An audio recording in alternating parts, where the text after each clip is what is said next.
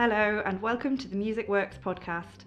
I'm Katie Manasseh, Director and Founder of Polyphony Arts, and today we're talking to Kate Lowes, Head of Programming at Brighter Sound.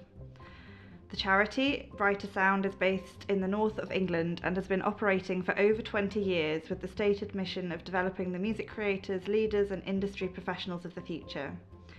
Kate, who has just completed her PhD in gender equality in music, will be talking about how her work covers artistic and career development to building communities and personal confidence, but more recently with a particular focus on supporting those who are historically and currently underrepresented, including marginalised and underrepresented genders. Women and people from marginalised genders are hugely underrepresented across the music industry, particularly in leadership roles. But we'll hear how Brighter Sound has taken the work and the research they've been carrying out to offer a new programme, Both Sides Now Leadership Development. As part of this, we'll also hear Kate talk about how they built their manifesto for gender equality, which they launched on International Women's Day this year as part of their work, reimagining and challenging what leadership can look like. And stay tuned to find out about how this led to the launch of a dedicated record label, Both Sides Records. So let's go over to the Music Works studio where Kate Lowes of Brighter Sound is waiting to speak to us. Kate, hello, thank you so much for joining us. Hi, Katie, it's a pleasure. Thank you for inviting me. Absolutely. So today we're talking to you, Kate Lowes, Head of Programming at Brighter Sound. It's a real pleasure to have you here. Will you please tell us about Brighter Sound and what it does? Yes, certainly. So Brighter Sound is a music charity. We're in our 22nd year, and our work is really about supporting the artists and industry professionals around the north of England. We run a range of programs for children and young people. They include outreach work and then more supported progression activities, music workshops, and development projects. And then we have a strand of work around artist development. So that's a mixture of creative support and then more structured support. So we run a mentoring program, networks, we run artistic residencies, we commission artists, and we run a leadership program as well. Across all our work, we have a big focus on gender equality, and for the last sort of 4.5 years, we've been running an initiative called Both Sides Now across the north, which is particularly targeted at supporting women and people of marginalised genders. And so the leadership programme is connected to that as well, where we run a range of leadership development opportunities for people at different stages in their leadership journey. So ranging from business startup to leaders retreats to work placements, and we run a record label as well, in the style of a social enterprise that has training opportunities. So it's run by a group of young women who are just getting that off the ground at the moment. Oh, how fantastic. What an amazing range of activity. That sounds brilliant. How do people, I'm sure there's a question that will be on people's minds. How do you benefit from these things? Do you have like various application programs, or how does it work to get involved? Yeah, it's we some of our activities just it's all free to attend, and some of it is open access, so people can just come along and try things out. And then other projects where sadly we might be limited on numbers, there's an application process. Yeah. But we try, and we're working on making that as accessible as possible. Fantastic. So much to talk about in this. Shall we just start actually as well before by talking about you yourself as well? So I understand that you have a PhD in gender equality in music. Yeah, Congratulations. only just finished it Oh, even about bigger 2 months congratulations. ago. That's a good feeling. Yeah, so my background's in music, and I studied music for my first degree, and I have a love of it, but I think performance was never for me really. So I've enjoyed working in more sort of behind the scenes and roles that are supporting those people who are destined for performance. So yeah, my background's a musician. My first degree is music, and then I did masters in arts management and cultural policy, and then just finished the PhD now, which I've just been doing both of those part-time whilst working. I think I've been at Brighter Sound for 15 years this year, so quite a quite a long Wow. time. Yeah, sounds like the ideal kind of co-role there to be working on those things and doing a PhD like that. So, what can I ask you about your PhD? What's the headline Yeah, about but gender equality in music? I think that there's still a lot that needs to change. I suppose is the headline. Yeah. And I think because I was fortunate in the way that my PhD was structured, it was a practice-based PhD. So the Both Sides Now program, which I mentioned, has sort of been my a participatory program, but also acted as a research site for a lot of the investigation that I've been doing. Um, so what that's really been opened up is alternative spaces for women and people of marginalized genders making music, and how in that alternative space you can have time to sort of really reflect on what those changes needs to be and what those differences are. And I've been really interested in sort of the concept of effect in music making, and how our experiences are sort of shaped and informed by the sort of historical, well, effects of the past. Hmm. The way yeah, the way that there are still certain practices and ways that people behave and expectations that are rooted in that sort of historic way of being and knowing. Yeah, absolutely. I mean, we've all got examples of those, haven't we? Have you got any particular favorites in terms of examples Oh, of those kind of behavior? well, it's I think I think there was a lot of opening up in those spaces by artists about the way those experiences have impacted them, whether it be around their confidence, or whether it be about the way that they feel like that, their feelings of belonging in the music industry, the way that they've been stylized, or the way they feel that they have to sound in order to get on and fit in.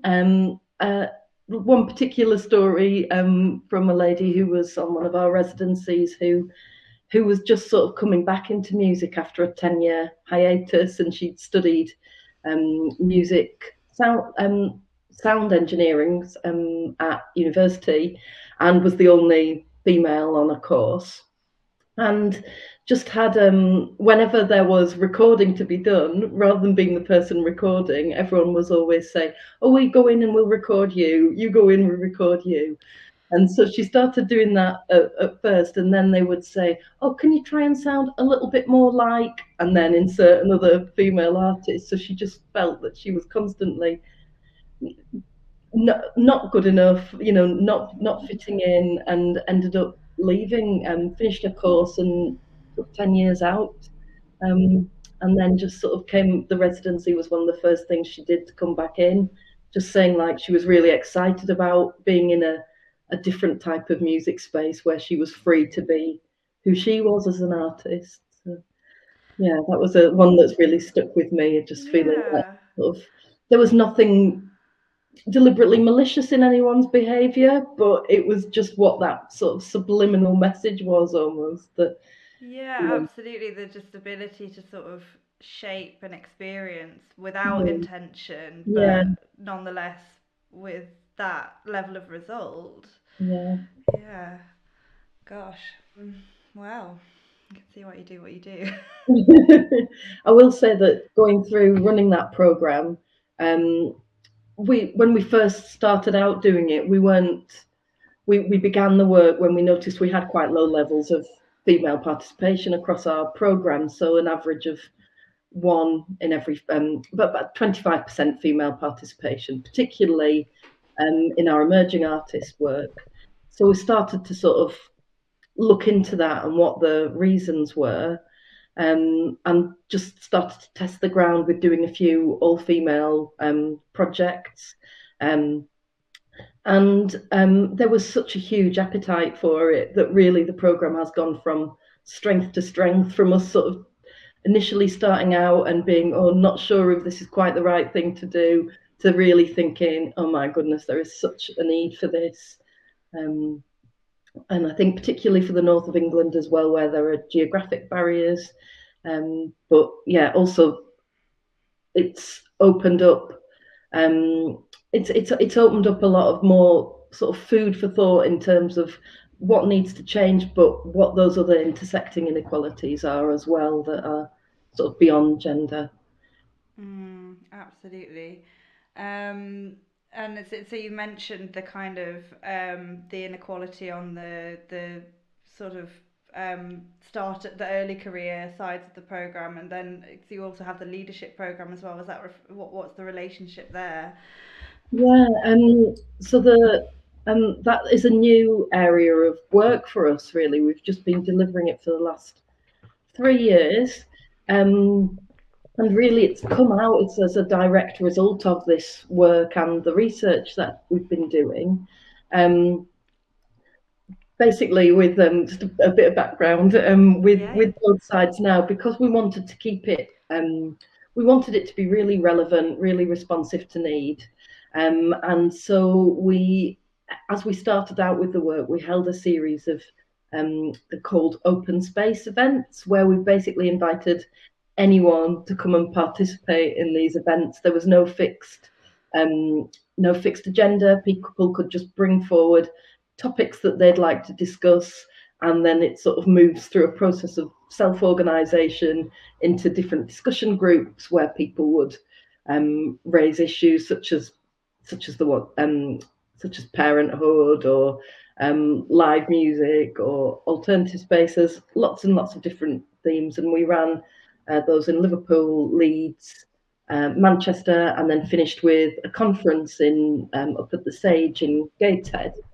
So um, from those events, basically a lot of rich material emerged, as you'd imagine, and we have. I do get to the point of leadership in a No, second. no. um, Please, it's great to hear about it. and through that process, we crowdsourced a manifesto for change. So all the voices that participated, there were a number of themes that were just coming up time and time again. So that was education was one of them, about supporting more young people to sort of see themselves in the industry and how we can look at what the curriculum teaches us and how it's taught.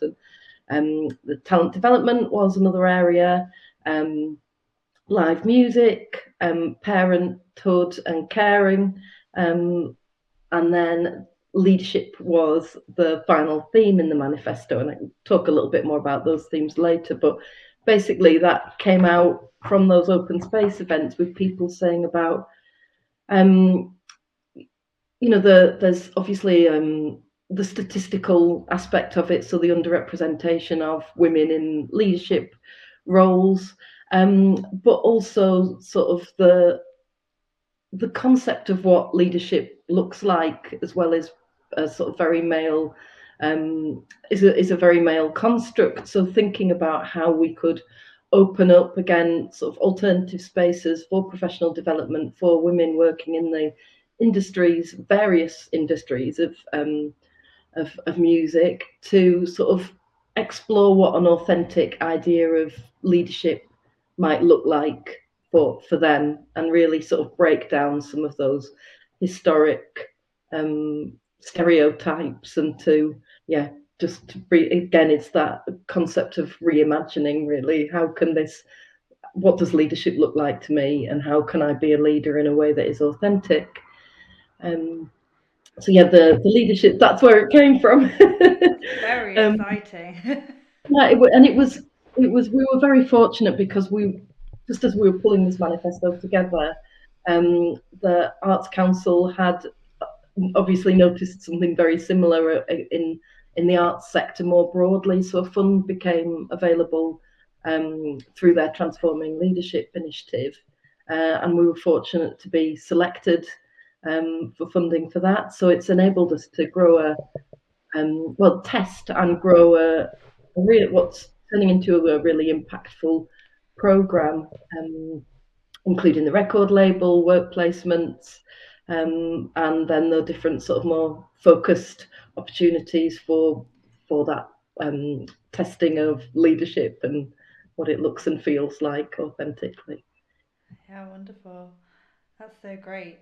So yeah, there's so much to talk about. Tell me more about the record label if that's where you want to go next. Yeah, so I think it's always the setting up of the record label was quite and been an interesting development for us because our work is genuinely it's about supporting artists to take a bit of time out of that sort of traditional industry sort of hamster wheel, if you will, where you're in this sort of mind frame where you're making, you know, you're making this sort of music for this sort of focus, and it's about really taking time out to, to have space and a little bit more creative freedom and new collaborators and try and make something that will, we're in a space where you're free to take risks, whereas if you're trying to get something to market is sometimes not possible. So we've been sort of conscious that a sort of standard record label wouldn't be the right thing for us because we didn't want to have that commercial pressure on the work that we created. But what we have been really keen to do is to recognize and platform all the amazing work that does come out of our projects, because there's, a residency week might generate up to 15 new pieces of music, and all really sort of a really high standard and something that wouldn't have existed had these people not been in a room together. So what our hope for the record label was, I suppose it's twofold really, in part to give a team of young women or people of marginalised genders an opportunity to gain some really hands-on experience in the music industry. So there's a team of 3 young women working on the label. They've all got mentors and they've got a budget and they've been supported to set up this label from scratch. And so that's a really lovely aspect of it. And then we were also then starting to release music that comes from the different projects as well. So our first release has just gone out, which is from a commission, a Both Sides Now commission, international commission, with an artist called Laura Campbell from who's a Liverpool-based artist, and an artist called Mari Sanyo from Finland, and they created a fantastic album together with support from the artist Lone Lady. She was their guest mentor. So we've got the sort of dual aim with the label, that we're releasing project material, and we're also supporting these young women to develop their skills, and just with all our work, really taking an artist-centered approach. So very, fair and easy to read contracts and things like that. Where it's Fantastic. That everything you're talking about, it just sounds so well connected with itself and with the strands of the project, and incredibly, sensible and well intertwined. That's really fantastic to hear. Very sort of comprehensive. Yeah. What else then? What else stands out for you about the manifesto? I'm sure it probably all does, but Yeah, well, we've just done a launch event for the manifesto on International Women's Day, and I think, I think all the areas stand out in their own way, and I think what's felt really important for us is that we don't just look, like, when you're talking about what needs to change and when change needs to happen, it feels important that it's not just looked at in a silo. And even though we do go into detail in specific areas, the focus is that we're looking at what a career or life journey looks like from, right from the start. So thinking about education, thinking about the lack of diverse role models that are presented in the music curriculum, thinking about the lack of, the lack of diversity in popular music, which is for most sort of young people, teens and children, it's them, most people, start their listening journey with popular music. So thinking about the way that this underrepresentation or this sort of stereotyping restricts restricts young people restricts their growth or their perception of what is available to them as a career. So really, we think that there needs to be more focused activity that brings together young people to make music, and particularly looking at the all-female spaces. We think that really the curriculum needs looking at. I mean, the curriculum that we've got in place in this country is very much is sort of it has been developed to sort of tell particular story from individual perspectives, which when you're talking about historical perspectives, obviously there's a huge lack of female representation in that narrative. So recognizing the need for greater diversity of role models on the curriculum, I did a little bit of analysis of what that looks like on different GCSE and A-level curriculum, and I can't remember the stats off the top of my head, but it's not good. You know, there's one or two set pieces in different areas that are written by a woman. So I think really there's a broadening that needs to happen in terms of what those curriculums look like to make it representative and relatable. Yeah.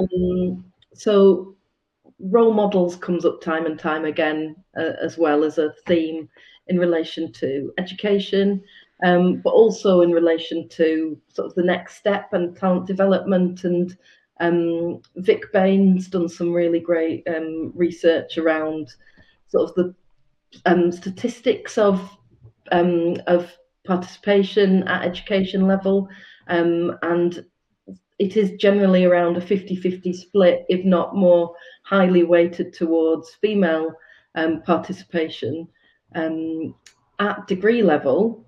And then you just have this huge drop off where some obviously very talented and highly trained musicians are not transitioning into professional careers. And I think the statistic which we tend to draw on is the PRS, Performing Rights Society, who say that their percentage of female membership is 17%.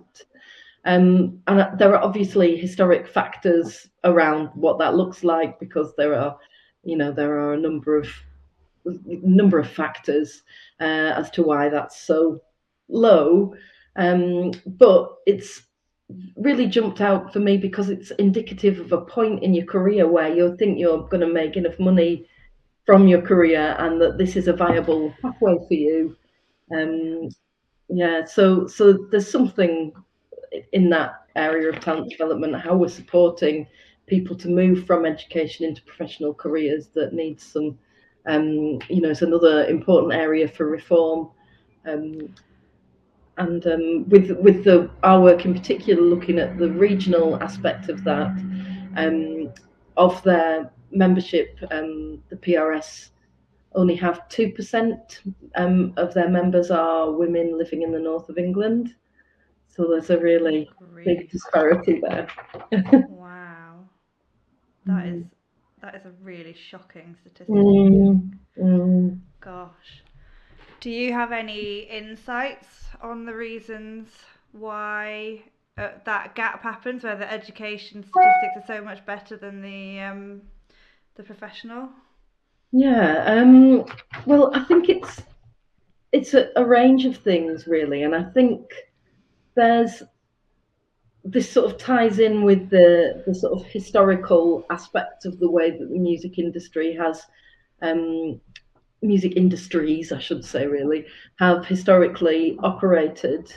And, there's a lot that it's reductive to say that it's been a bit of an old boys club, but, that is a factor. And the sort of senior leadership of most organisations has, for a long time now, been heavily male dominated. And so I think really that's really shaped the way that people behave, what's expected of them, what the music industry looks and feels like. And it's not been a space that's been shaped by women for women. And so there are ways of working that are problematic and out of date. I think outdated practices where women are going into the industry and thinking this isn't for me, or they're looking at what it looks like and thinking I don't fit the stereotype. Therefore, there are sort of issues with programming practices where women have been seen historically as a um, as a as a genre rather than Yeah. we've filled our female quota. We had a woman on last night. And so there's a huge thing there, I think. Yeah, sorry. It's not funny, but there's something about the way you said that that tickled me. Women as a No, genre. no, Um, yeah, I'm really struck by what you said about it not basically not being a space that's being shaped by women. It feels like a really core um, factor in all of this. yeah, The importance of having things shaped by the people that are in them, or that they impact, is still something that I feel is um, less understood than it could be. There's yeah. obviously a lot of work that goes on, like with all of this stuff. There are people doing fantastic work in this area, but there's still not a move into that being the norm, I don't think, is there? No, no. And I think what we are seeing at the moment is people saying, all right, well, we need to improve, therefore we need more women. And then we're moving almost towards like a, a quota based approach to it. Whereas really a lot of my research, I was sort of arguing that just adding women isn't enough. We need to think about what we're adding women into and how they have an opportunity to shape what that space looks like. Yeah, absolutely. Because this came up on. We did an episode with Trans Voices a few weeks ago, and they articulated really well. I can't remember the language they used. It was the difference between the different ways in which you can be in a space. So, like, there's being invited in, but then not respected. There's not being invited in at all. There's being Mm. invited in and genuinely belonging, and obviously there's like a spectrum between all of those things. And it's that if you're in the space, what happens once you're there feels really relevant to where we're at the moment. Being invited in is less of a problem, perhaps, but then the safety and kind of happiness of people when they are in those spaces is, you know, still a Yeah, work in progress. absolutely. And I think that from sort of working on both sides now and having this sort of strong focus on alternative spaces and with that sense of belonging at the heart, I think it has really, for me, definitely made me realise what a difference it can make for people, and but also how we can look at that on a more granular level as well, because gender is obviously a huge area, and for a lot of our program coming up over the next sort of 12 months, we're looking at how we can sort of support the creation of alternative spaces for female artists who identify as deaf, disabled, and neurodiverse, for artists, for trans and non-binary artists, particularly. Um, for women of colour, and I think and while still having a sort of focus on supporting different people from marginalised genders, but also thinking about who creates those spaces as well, because I've felt comfortable creating both sides now as a project, because it is my lived experience, the being a woman from the north of England. But what we're really keen to do is work with sort of project management teams whose lived experience reflects that area, and so we're keeping that safe. So, well, it's a safe space, working practice, really, I think. Mm. Yeah, absolutely. What a fantastic project. It's been so great to hear about it. Before we wrap up, is there anything else that we've not talked about that you'd like to mention, or anything you'd like to plug?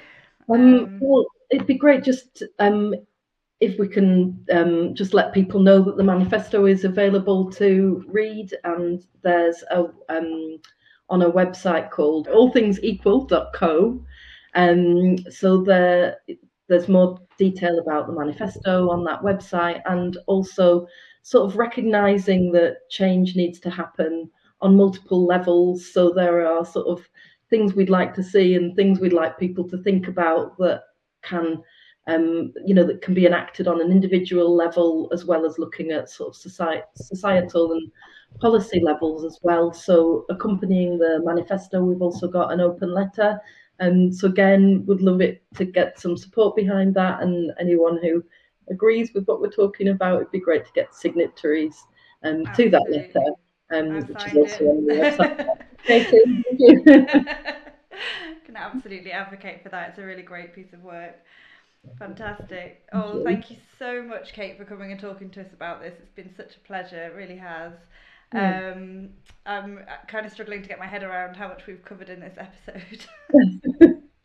But that is a tribute to the amazing work that the Brighter Sounds is doing for women and other minority artists in the North.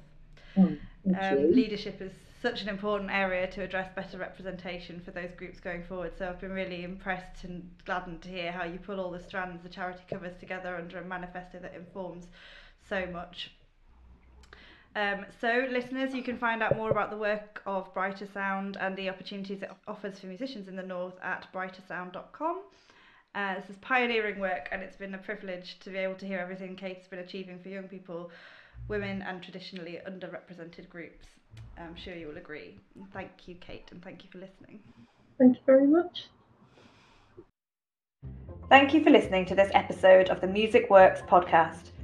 If you've enjoyed this conversation, please subscribe, check out our other great episodes, and even better, leave us a review. You can also sign up to our mailing list at www.polyphonyarts.com/mailing-list for updates and news about what Polyphony Arts is up to for all you classical music folk out there. You can find more information in the show notes as well. Meanwhile, I'm Katie Beardsworth, and I look forward to sharing with you the next great episode of Music Works. Music Works is generously supported by Allianz Musical Insurance, the UK's #1 musical instrument insurer.